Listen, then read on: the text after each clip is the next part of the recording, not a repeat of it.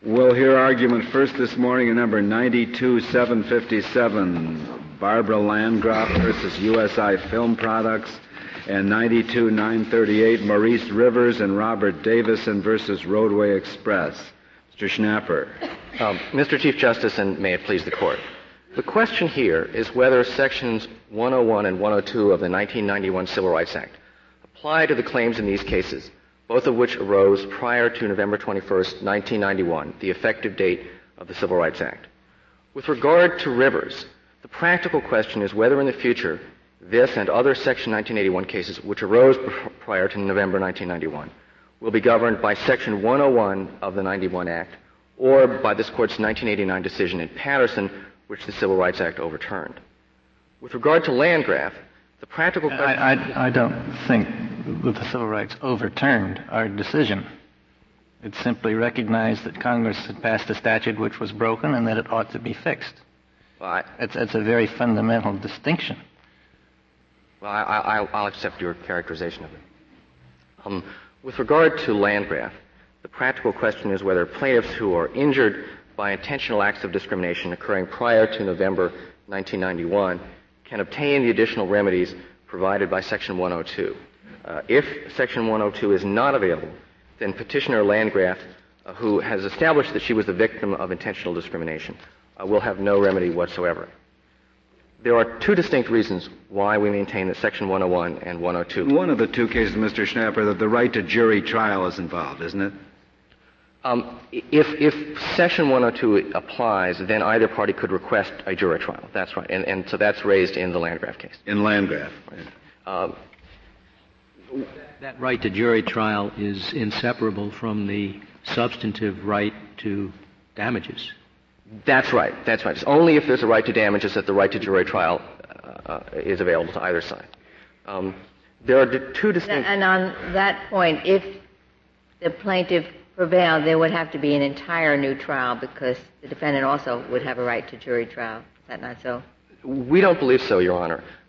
The bench trial that was conducted prior to the adoption of the Civil Rights Act established liability, and we believe that under the reasoning of this Court's decision in Park Lane Hosiery, that estoppel by judgment precludes either side. How could it be estopped when the defendant succeeded, won the judgment?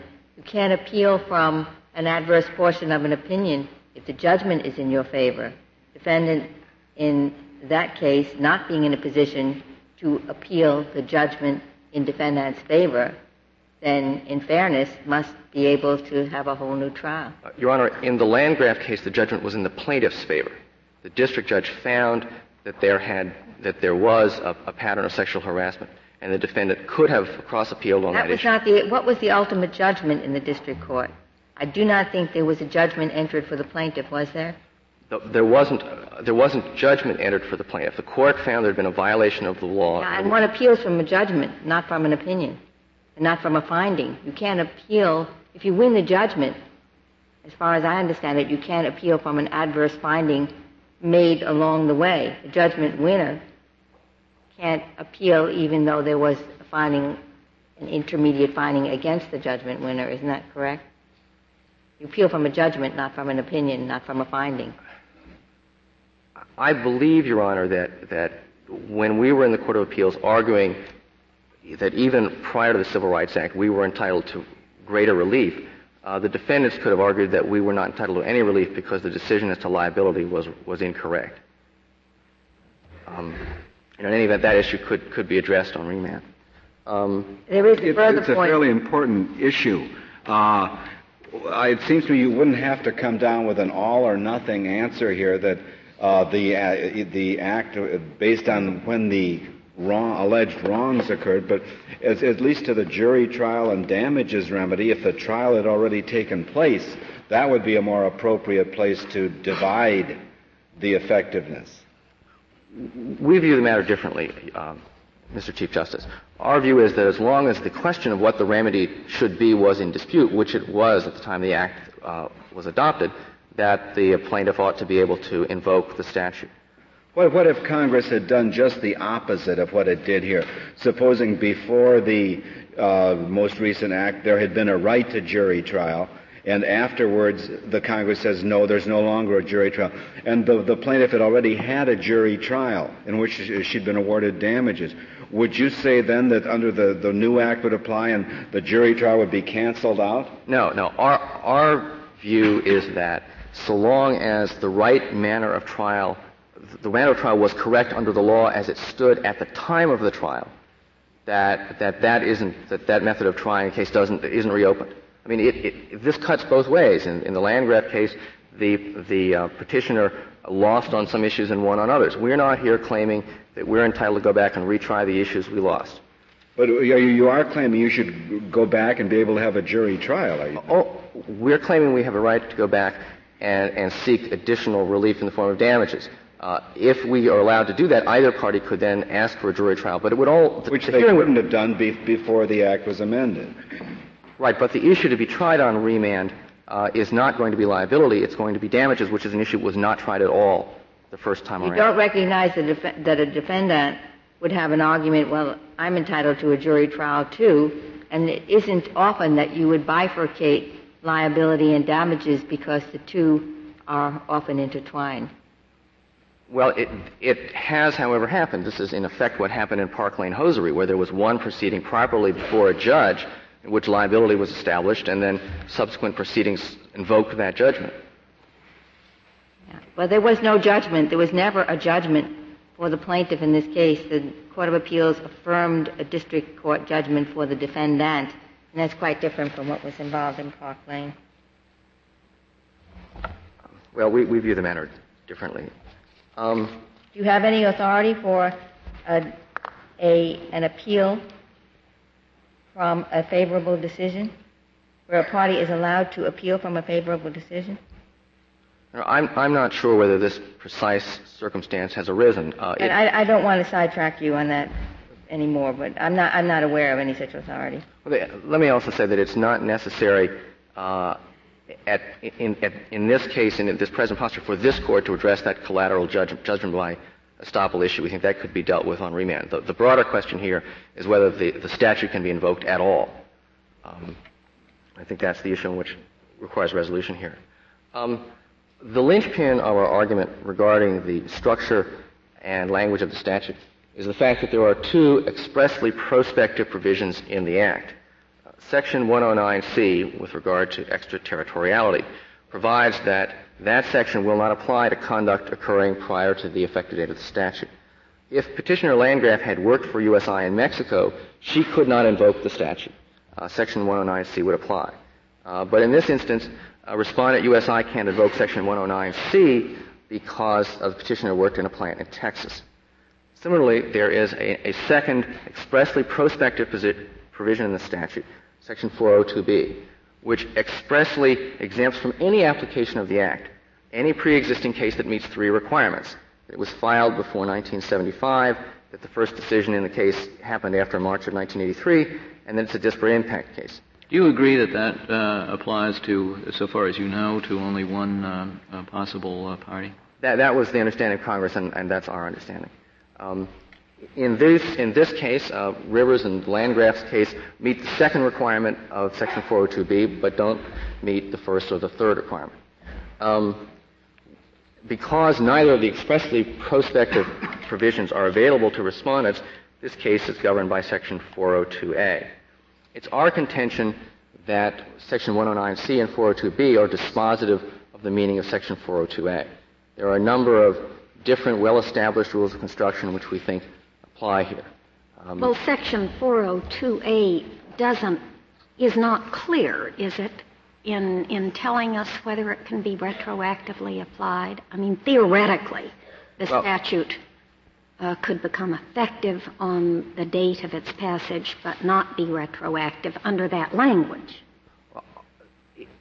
If all we had here was the language take effect upon enactment, we would not have a strong argument. But we have other provisions in the statute, and here is... You rely on these two 109C and 402B exceptions. Well, we also... The meaning of 402A.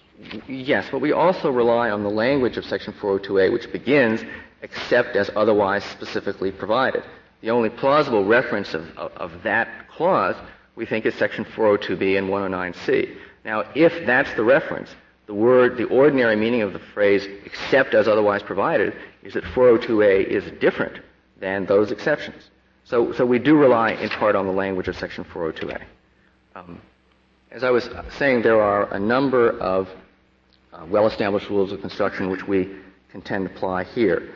The rule that expressio unius est exclusio alterius, the rule in Rossello that where a provision such as 109C is in one section of a statute but not another, that decision was deliberate. We've noted in our arguments that if the view of respondent were accepted, if 402A means that the statute is inapplicable to any pre-existing claim, then Section 402B would be entirely redundant, as would Section 109C. The construction which we advance has the effect of giving independent significance and force to all provisions of the statute. There is some redundancy in this Act. 110B says exactly the same thing as 402A, so it isn't the most carefully drafted piece of legislation. There's no reason to have the same sentence in 110B as there is in 402A, is there? We agree, Your Honor. The maxim is that where it's possible to avoid redundancy, the Court should interpret the Act to do so. It's not possible with regard to Section 110. It reads exactly the same as 402A. But it is possible to construe 402A in a manner which doesn't render 402B and 109C redundant. Mr. Schnapper, there are a lot of maxims of construction, and it's not unusual for the maxims to cut against one another, and in those cases, I guess you have to decide which one is stronger. Now, I had thought that we have a very strong rule. I'm not even sure it's as at low a level as a maxim of construction, but a rule that retroactivity is disfavored. I mean, we've had some state constitutions that specifically prohibit retroactive legislation. It's a long tradition of the common law. Why shouldn't we say, well, in an ordinary case, these minor indications of meaning would suffice, but they don't suffice to overcome the strong presumption against retroactive legislation. You have to say it clearly. Well, you wouldn't say this is clear, would you?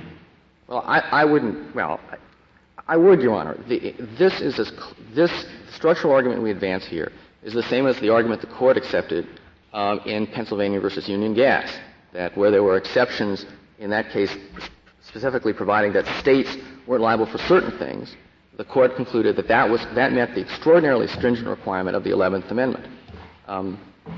So I think without resolving the apparent tension between Bowen and Bradley, it would be possible to resolve this case. But I'd like to turn to the Bowen and Bradley issue, if I might. As the Court is undoubtedly aware, and as you rightly pointed out, there are a number of seemingly contradictory presumptions out there, the Bowen line of cases and the Bradley line of cases. It's our contention that those lines of decisions can be reconciled, and indeed they are complementary. We believe that these are two sides of the same coin because these rules have traditionally been applied to different categories of statutes. And so understood, the Bowen and Bradley rules can be reconciled. And I refer here now not only to the decisions of this Court, but to the decisions of the courts in the states to which you refer, which have constitutional prohibitions against retroactivity. Before you get into what you say that have traditionally been applied, where was the Bradley rule traditionally applied before Bradley? Was it ever expressed before Bradley? Do you have a case that expressed Bradley before Bradley? We listed a number of cases. The one I think that would particularly apt here is Sturgis, Your Honor, in which the Court was called upon to apply one of those very constitutional prohibitions against retroactive legislation and concluded that it didn't apply to legislation with regard to remedies and procedures. Your Honor, if I might, I think I'd best reserve the balance of my time. Very well, Mr. Schnapper. General Days, we'll hear from you.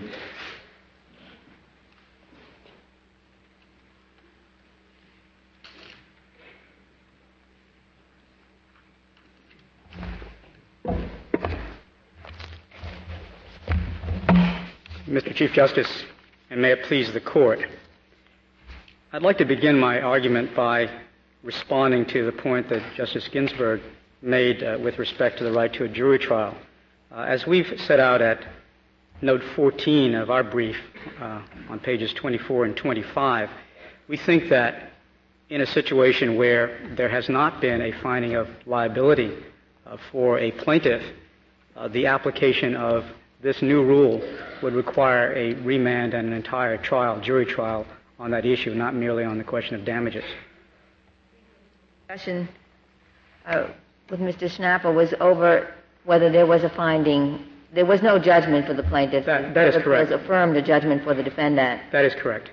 And my understanding is that winners can't appeal from a favorable judgment. That's correct. And what we've offered in our brief is a variety of alternatives that the court might consider in terms of how a trial on remand might be handled by the lower court. I wanted to pick up on my colleague Mr. Schnapper's argument about the Bradley-Bennett-Bowen rule that he began to discuss. As he indicated, we have argued in our brief that the language structure analysis that he provided to the court provides a reasonable inference that Congress intended for the Act, with the exception of 402B and 109C, to apply to pending cases. But to the extent that the court finds difficulty with that, we think that there is one inference that certainly can be drawn from that language and structure analysis, and that is that Congress intended that at least some of the provisions of the 1991 Act would have applicability to pending cases. In other words, the language points in the direction of some applicability to pending cases. What that directive provides is an invitation for courts to evaluate the remaining provisions of the Act against a backdrop of jurisprudence having to do with default rules in those instances where it is not clear whether certain provisions should be applied to pending cases or not to pending cases. So we think that the language structure argument and the default rule analysis are mutually reinforcing. How would you apply that rule, Mr. Days, in the hypothetical case, not this statute, where the jury trial provisions are not linked to the damages? Suppose you have a trial in which the damages are assessed by the court, and then pending appeal, the jury trial provision is enacted. How would you apply your rule in that case? Would the plaintiff be entitled to reversal for a new trial before a jury? We would regard the right to a jury trial as a procedural right, and under normal circumstances that would require a jury trial. But we would also suggest, as we said in our brief, that where a trial has occurred and it is an error-free trial, even without a jury, there would be no requirement for a trial before a jury to the extent that the new rule applied. Why do you have to make that exception? Isn't it a more sensible way to simply ask the question that once you've decided that you have a general principle against retroactivity, you still have to ask yourself, what is the baseline for retroactivity? What is the event that determines whether it's being retroactive or not? And it's not being retroactive with respect to most procedural rules simply because the event is the trial. And therefore, any trial that occurs after the legislation uses the new procedure. That's not rendering it retroactive at all. Whereas most substantive rules, including the amount of damages, the baseline, the point of reference is not the trial, but rather the action which is being punished by or compensated by that damages. Justice Scalia, that's certainly one way of approaching it, but I don't believe that provides any greater certainty than the rule that we're suggesting, namely that the court approach the issue by looking at substantive changes on the one hand or procedural or remedial on the other. Well, I wouldn't have to make an arbitrary exception to that principle as you have had to make it for your substantive procedural distinction. You make a substantive procedural distinction, but then you say, well, of course, where the trial has already occurred. Well, why make that exception? Mr. Days, yes. Maybe we should be looking to the kinds of principles that govern the Erie Doctrine or the Rules Enabling Act to see what types of things could be immediately applied and what couldn't. Does that make some sense? Yes, it does. Certainly the approach that we suggest, namely the substantive on the one hand and procedural remedial on the other, is a dichotomy that's very familiar to the courts across the face of law. In that connection, on the substance procedure divide, whether it's in the Erie context or the choice of law context, whether it's vertical or horizontal, damages, as far as I know, are always put on the substantive side of the line. Mode of trial on the procedural side. But you are saying that these two travel together, so that the right to damages for the first time for money other than back pay, you are classifying as remedial, non-substantive, and yet in the choice of law context, classically damages are substantive. Our position is that is remedial, that what the statute... Including punitives. I think the situation is more problematic with respect to punitives. Do you have any authority even for compensatory damages being something that one would class as not substantive? Yes, there are decisions in the lower court that have allowed double damages in situations where there was a change in the law, even though that was not the rule prior to the change in law. I don't have that specific citation, but there is a Second Circuit case in which that was done in a securities matter. Why is that any different from increasing the criminal penalty for an action that's already criminal? Would you say that that's retroactive? The ex post facto law would come into effect when we're talking about because it's criminal retroactive. penalties. Because it's retroactive. But you say it somehow is not retroactive in civil cases, even though it obviously is in criminal. Well, Justice Scalia, I think we disagree as to what the rule is. You're asserting that the rule is against retroactivity. That's what the ex post facto law is directed. But I'm talking about in the civil context. And I think that we've shown in our briefs and the briefs of petitioner that the rule has really been one that makes that distinction between substance on the one hand and procedure and remedy on the other. Mr. Days, I haven't seen any case, at least in this court, where an augmentation of the penalty, of the damages, I withdraw the word penalty, but where an increase in available damages has been applied retroactively. And you told me there is a Second Circuit case in a securities matter. But is there any case in this court where a statute augmenting a monetary toll was applied retroactively to pre-enactment conduct? No, Your Honor. No, Justice Ginsburg. I'm not aware of a case in this court. But I think that there are a number of cases that make the distinction between ousting someone of vested rights or imposing new obligations without notice or an opportunity to be heard, but they have not focused on damages as such. Where new remedies are provided for old wrongs, we read the law as saying that that is not a substantive change. And why punitive damage is not a new remedy for an old wrong? We think that punitive damages are more difficult because this Court has pointed out in TXO, for example, in Justice Stevens' opinion, that there are requirements of notice that ought to be provided to a person before that person is subjected to punitive damages. We don't think that the same requirement is necessary under these circumstances. That is with respect to compensatory damages. Thank you. Thank you, General Days. Mr. Nager, we'll hear from you. Thank you, Mr. Chief Justice, and may it please the Court. This case would no doubt be easier if in the 1991 Civil Rights Act Congress had directly and specifically addressed the question of whether or not Sections 101 and 102 of the Civil Rights Act were to be applied retroactively to conduct that occurred 5 years before the enactment of the statute. I think it slipped their mind. It was a heavily debated issue, no doubt, but they didn't specifically address it.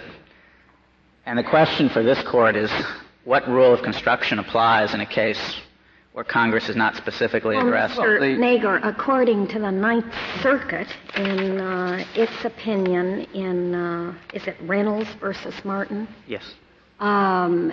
the panel there took the position that Congress had not only addressed it, but the language is clear. And when you look at the provisions relied upon by Mr. Schnapper, that it becomes a plain language case. That is what the court in Reynolds held, and of course it was wrong. And the reason it was wrong is because it started in the wrong place. This court has made clear for over 200 years that the starting point in a case involving a question of retroactivity is a presumption. It's a presumption that courts should... Well, do we get to presumptions before we get beyond the question of plain language? Yes, Justice Souter, I think we do. Ever since Schooner Peggy, the court has instructed that courts should struggle hard to avoid retroactive interpretations of the law, that the presumption of prospectivity protects fundamental values of justice and limited government through checks and balances that are fundamental to this nation's legal tradition and to its constitutional structure. In our struggle, how do we read out the negative implication of 109C? I don't think it's a question of reading it out, Justice Souter. There's no doubt that there is a plausible inference from those sections that one plausible construction of 402A is that Congress intended it to apply some of the provisions of the Civil Rights Act retroactively. But it's not the only conceivable inference. And the important question that the court has to ask is what standard of clarity does Congress have to meet in order to compel the courts to do what this court has historically instructed the courts to not do, to not apply a statute retroactively. And this isn't the only presumption that this court has of that kind. In your response, would you make maybe you don't want to make this distinction. If you don't, you tell me. But it seems to me that it's plausible for you to make a distinction between the implication of 402B, which was apparently, it is agreed, intended to have application only to one possible party in one case, which is, I suppose can easily be characterized as just an insurance policy. It's a pretty bizarre example. And on the other hand, 109C, which doesn't have that narrow compass and does not seem to be a bizarre example. I think the Justice is correct in that the two provisions are different. 402B is different because it prohibits both a retroactive application of the statute and a prospective application of the statute. 402B says no provision of this act will apply to that case. So, for example, Section 1113 of the statute, which creates the right for expert fees in civil rights cases, that provision, absent the way 402B was written, could have applied to the Ward's Cove case on remand with respect to future proceedings. Mm-hmm. And so essentially 402B is a grandfathering provision. Now, again, with 109C is different. It just talks about conduct occurring after the date of enactment. That's what Section 109C becomes applicable to.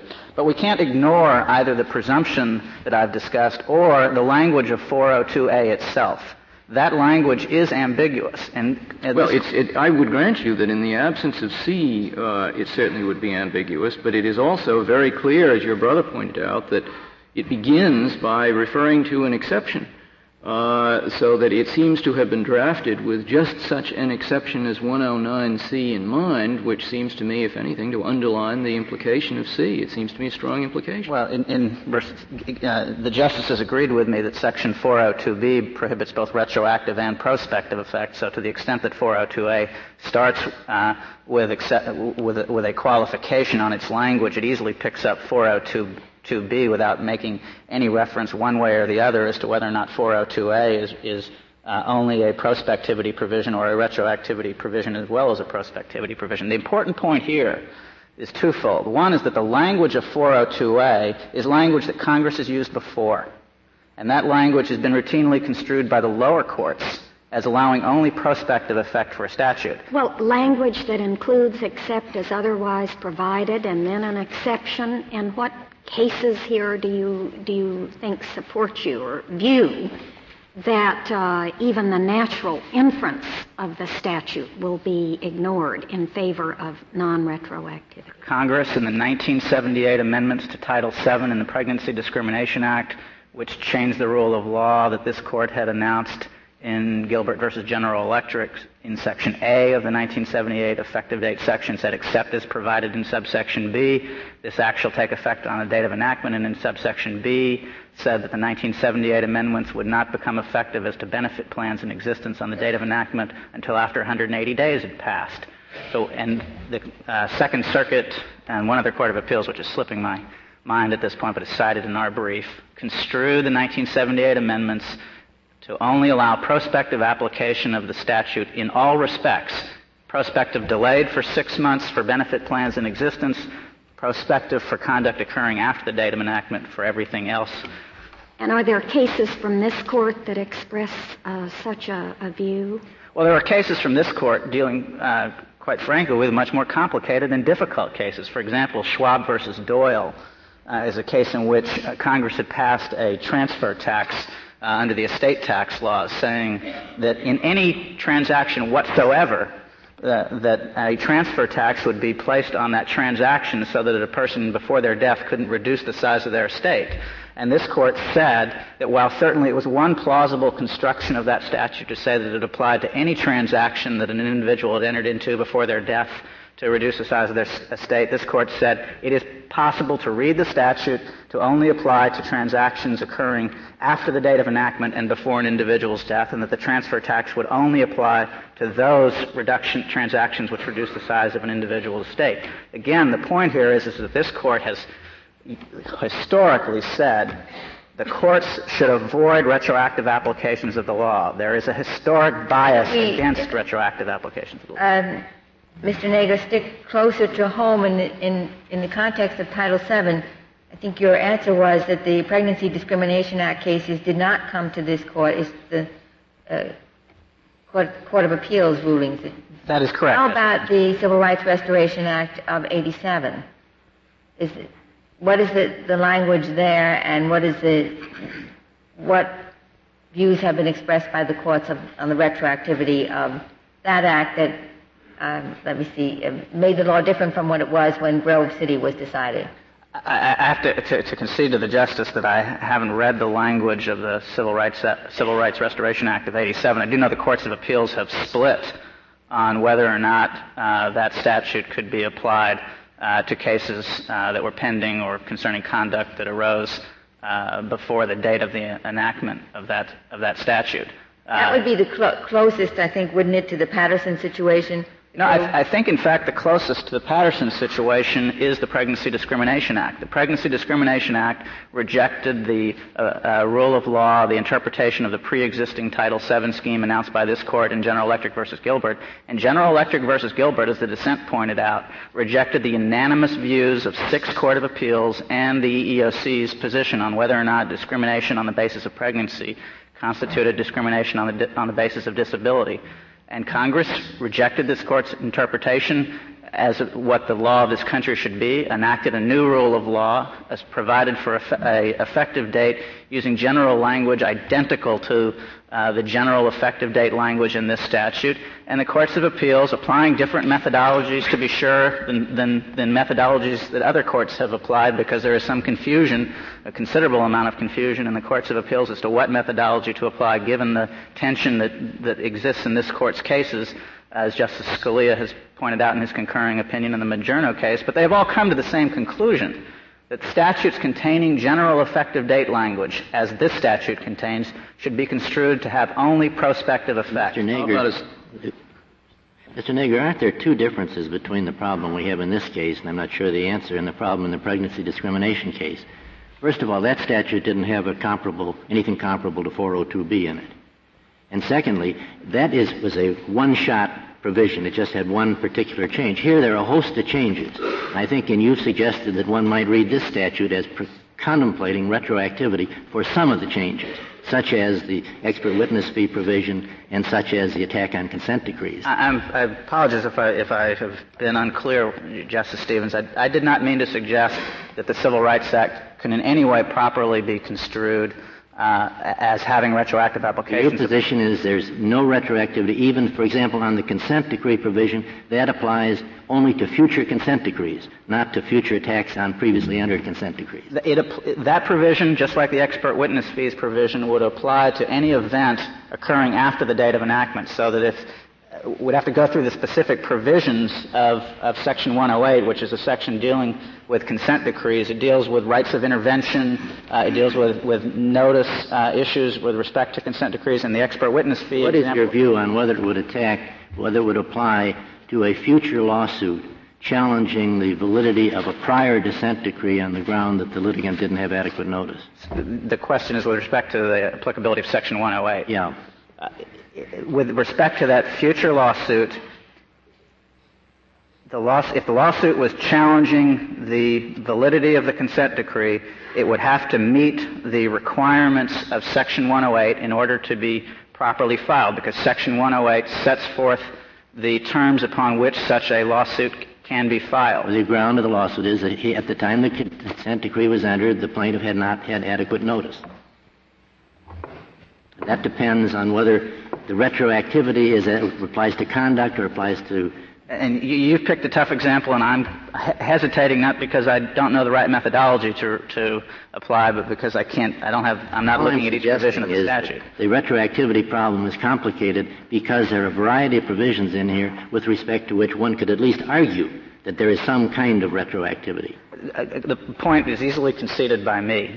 This is not an easy question, even if one knows what the right starting point is. Of course, the distinction between substance and procedure is not a very clear one either, is it? That is true, Justice Scalia, and I appreciate that. Before we get into that, would you tell me what is the analog in the Pregnancy Discrimination Act that you're arguing from to Section 109C?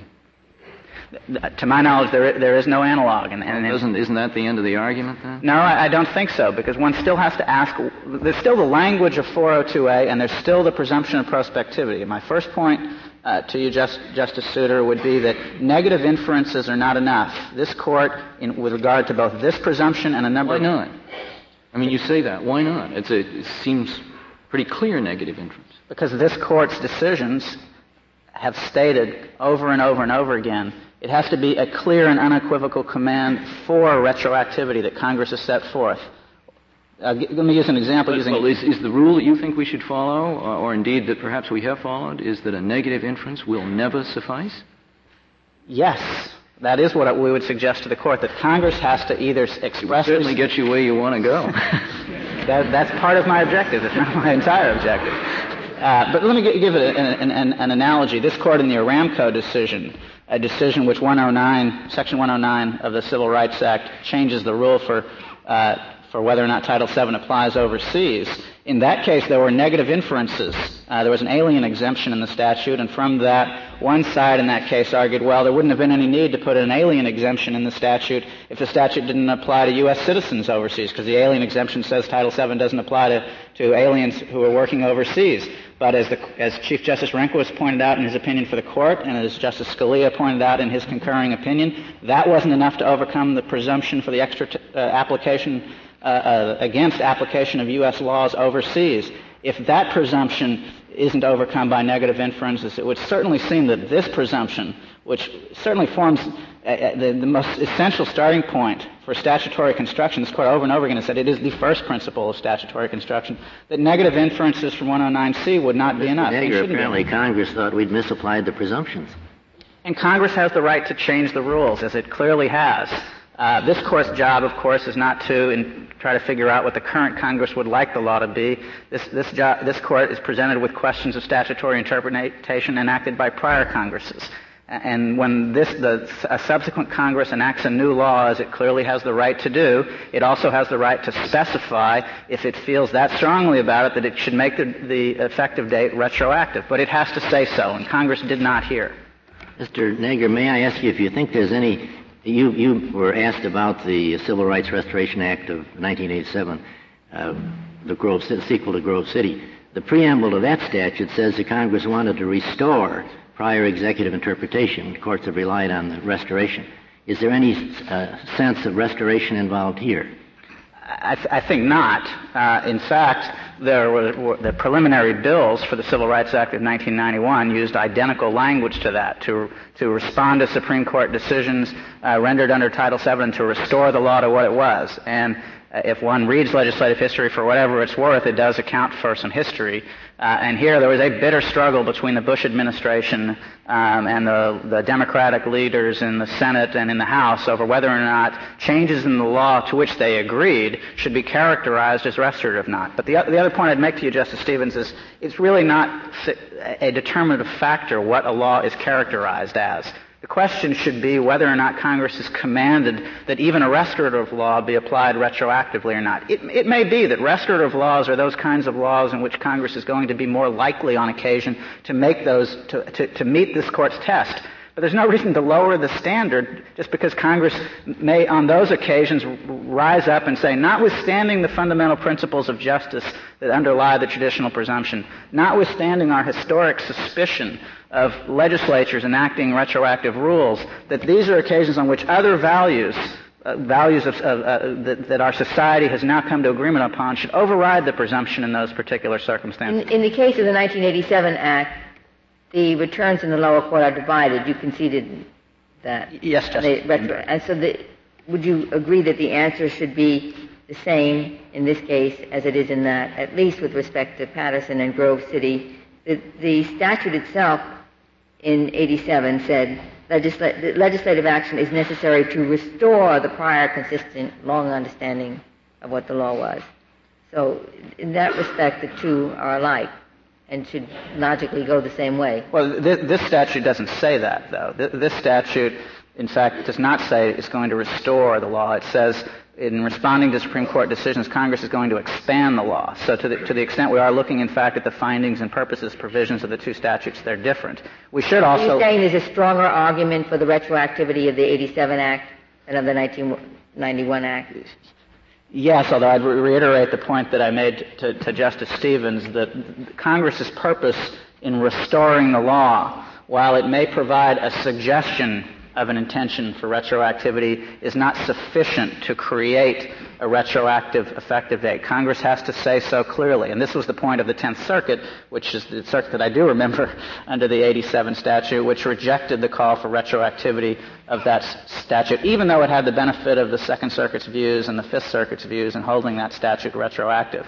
The point, again, is that the starting point for the analysis is we will struggle hard, in the words of the Schooner-Peggy Court, to avoid a retroactive application of the law. That's possible here, and if the Justice will allow me, I'll let someone else argue the conflict in the circuits under the 87 statute, but my reading of those cases would be that I would be taking the same position if I were arguing that statute, except I can't remember the effective date provisions of that statute well enough.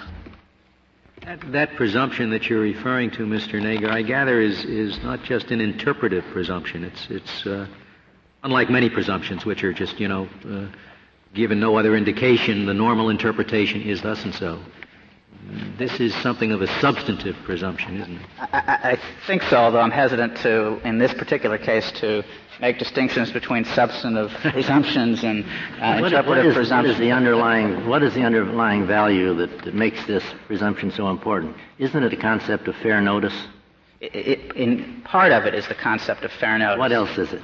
It is the notion that in this country, with our separation of powers between the legislative branch and the judicial branch and the executive branch, that the power to look backwards, to interpret pre-existing law and apply pre-existing law lies with the courts, and that the presumption with respect to the legislative branch is that it looks forward, not backward. Yes, but there's no question here that if Congress had made its intent clear, it would have had the power to make the statute retroactive. That is true, but I have to put a slight qualification on that we find the punitive damages provision troubling. This court in Turner-Elkhorn said that it would have a hard time under the Due Process Clause sustaining a law whose purpose was retroactively to be based on blameworthiness principles or deterrence principles. And, of course, this statute talks about deterrence, but you can't deter something that's already happened.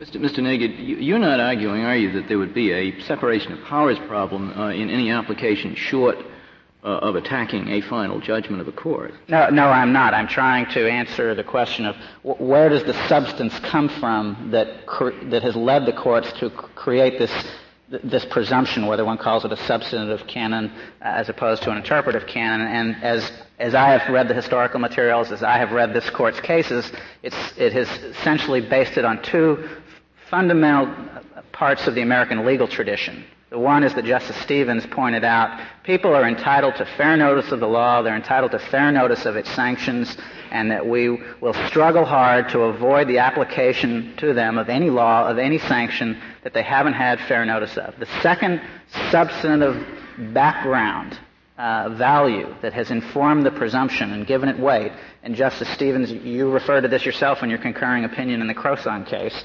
is that we have a suspicion in this country that legislatures can be vindictive.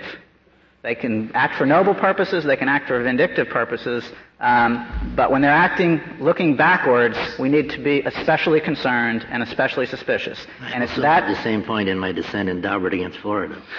That is against you a little bit. That is true, but of course that was a dissenting opinion. It was not about what informs this presumption. Mr. Nager, as far as knowing what the law is, I mean, the law has been throughout this period, thou shalt not discriminate.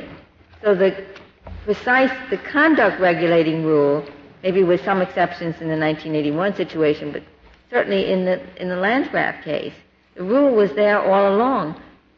Thou shalt not discriminate. And it's not like a traffic ticket, with all apologies to the Seventh Circuit judge who said it's like taking a traffic ticket and putting you in prison for life. The rule was very strong since the day Title VII came in, thou shalt not discriminate on the basis of. And all that has been done is to make the price tag higher. But you're not really suggesting that a defendant would make the calculation that it's okay to discriminate because the only thing I might be liable for is back pay and injunctive relief? I'm not making that argument because I don't think that we need to. I have 3 points to say to you, Justice Ginsburg. To the extent that it was illegal to discriminate either on the basis of race in the Roadway case or to have unlawful sexual harassment in the workplace, the Roadway defendants were vindicated repeatedly in the district court as to not having discriminated on the basis of race. As the justices pointed out, the judgment entered in the Landgraf case was a take-nothing judgment against the plaintiff. But there was a finding that the employer's conduct was in violation of the Act. The finding was that there was sexual harassment occurring in the workplace, but there was also another finding that the employer, USI Film Products, had redressed that situation so that, in fact, the remedy that the 1964 Congress wanted happened. The 1964 Congress, in contrast to the 1991 Congress, wanted to encourage employers to fix the situations themselves. And this employer did that. Maybe not as fast as we would have liked, and maybe the next time it'll do it better. And no doubt one of the effects of the 1991 statute, because I now have clients calling me, asking me to put on sexual harassment training seminars that we didn't used to put on for our clients, is for them to increase their training efforts, increase their monitoring efforts, increase their education efforts, so that they can train their employees both not to discriminate on the basis of race or sex, not to have sexually harassment workforces, to respond effectively to employee complaints. But please do remember that the employers in this case, have not been adjudicated of violating any law, discriminating unlawfully, and in fact, it's always, not always, but in these two cases, as it is in many cases, these are cases in which the employers are simply being held vicariously liable. And there's no doubt that the 1964 Congress understood and the 1991 Congress understood that the level of the sanctions that are attached to the law inform the judgments made by American employers as to how much money to put into the investment to ensure that other people don't discriminate. Discrimination is wrong. It's illegal. When it's found to have occurred, as it has not been, there's no judgment finding any discrimination in either of these cases. There are factual findings in the Landgraf case. I concede that sexual harassment existed in the workplace, but there's also a finding in the district court opinion affirmed by the Court of Appeals that the human resources manager responded to that situation and fixed it. I'd like one final point to make to the Court.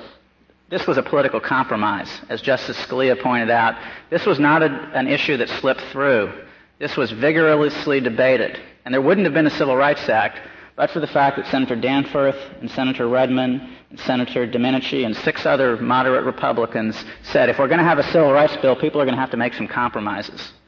And they forged a compromise, and they ended up with ambiguous statutory language, and they ended up stitching together a few bills that, as Justice Ginsburg has pointed out, contain redundancies that we can't get out of the statute any way we read it, no matter what presumptions we apply. And we had a lot of self-serving floor statements. If what Congress needs from this Court is clear direction, what is the rule that the Court is going to apply when Congress doesn't say whether or not it intends retroactive effect of the law? Congress needs a rule that it can understand, that's simple to apply, and so do the lower courts. They're in terrible confusion. And if respect for the compromise that was struck in 1991... But Mr. Nager, it is perfectly clear, isn't it, that if they had made their intent perfectly clear, we would have followed it. So they have a clear rule already. That's true, but there's also... If we'd said it in different language, do you think they still might just compromise this way? Justice Stevens, there are clearly floor statements from people on both sides citing different decisions coming out of this Court to try to create essentially a manipulated record for the lower court. But each side well knew that if they put in language as they had in the 1990 statute, there would have been much of a problem. That's true. But I guess it's clear that if they make it clear, we will follow it. But it isn't clear that if they don't make it clear, we won't follow it. That's true, too. And that's what the one-upsmanship was about. That's correct, Justice Scalia. Unless the Court has further questions, I have nothing further. Thank you, Mr. Nager. Mr. Schnapper, you have 5 minutes remaining. If it please the Court, I'd like to first just clarify one question about the record in Landgraf. Mr. Nager was correct when he stated that the district court found that the plant personnel manager had corrected and addressed the problem. However, the record also demonstrates, and the court found, that happened only after more than a year of particularly egregious harassment, during which time the victim repeatedly went to her supervisor, who responded to her that she was a tattletale, and she was thereafter threatened on a number of occasions for having complained. So this is not a situation which was promptly and happily resolved. Secondly, with regard to Justice Stevens' question about whether Congress understood that it was restoring the law to where the lower courts at least had understood it was, in Appendix F to our reply brief, we list 85 statements by members of Congress, both Republicans and Democrats, using the word restore or similar language to describe what the statute did. Does that go for all the decisions? This one concentrates on Patterson, but what about Shaw against Library of Congress? In general, those cases, those remarks don't distinguish among them. Some are specifically about Patterson or other cases, but generally they're about all. So you would be making the same argument if this particular problem before us today was the Shaw problem, even though that involves yet another maxim about sovereign immunity and waivers strictly construed. I would. So the Solicitor General, I believe, had a caveat about that. He did. You don't share that? We do not. I'd remind the Court in this. I'd add to the list of battling presumptions here another one in this Court's recent decision in Franklin versus Gwinnett County, and it's one of those clear statement rules that crop up repeatedly. We presume the availability of all appropriate remedies unless Congress has expressly indicated otherwise. Well, here we are. We're seeking the remedy of damages. Seems to me that's a presumption that applies here as well. We disagree with Respondent about what the reach and the rationale of the presumption referred to by Justice Scalia is. Our view is the same advanced by Mr. Justice Stevens, that it's to protect good faith reliance interests. The respondents at page 4 respondents in Roadway, in page 4 of their brief, referring to the monetary relief that might be available, say that citizens have a right to have not only warning of what the law prohibits, but also its sanctions, so that they can avoid those sanctions if they wish. As Justice Ginsburg pointed out, compliance with Title VII was not optional. This isn't a licensing fee that says you can violate if you're willing to pay the cost. Well, but especially when you're dealing with a statute that imposes vicarious liability. That is to say, we're not talking about employers who personally discriminate. But the issue is, how much effort must they expend to be sure that none of their employees is guilty of such discrimination? Obviously, how much effort the Republic expects from them depends to some extent upon the sanctions that the Republic is imposing for their failure to shape up. Don't you think that that it's an intelligent decision for a businessman to make? With all deference, Your Honor, we don't believe that is what ordinarily goes on in the business community. Most employers, most businessmen, with regard to any statutes, take those statutes very seriously and comply with them, and don't make calculations about whether it's going to be a $20,000 verdict or a $30,000 verdict. The defense in this... You go the whole hog with your argument and say that also applies to the new punitive damage provision? We do. We remind the Court that the punitive damages are capped in such a way that if there's a large compensatory award, there won't be... $300,000? It depends on the size of the employer. And punitive damages, I would raise somewhat different questions. But you'd come to the same conclusion. Yes, because we don't think employers make those kinds of distinctions. And the defense in this case was to have... Then it would follow that punitive damages are serve no purpose. No, Your Honor. One of the purposes of punitive damages referred to in the legislative history was the concept noted in this Court's decision in Newman v. Piggy Park, to provide encouragement for private parties to enforce the law by maintaining these lawsuits. That purpose obviously is served here. You think... Never mind. Thank you. Thank you, Mr. Schnapper. The case is submitted.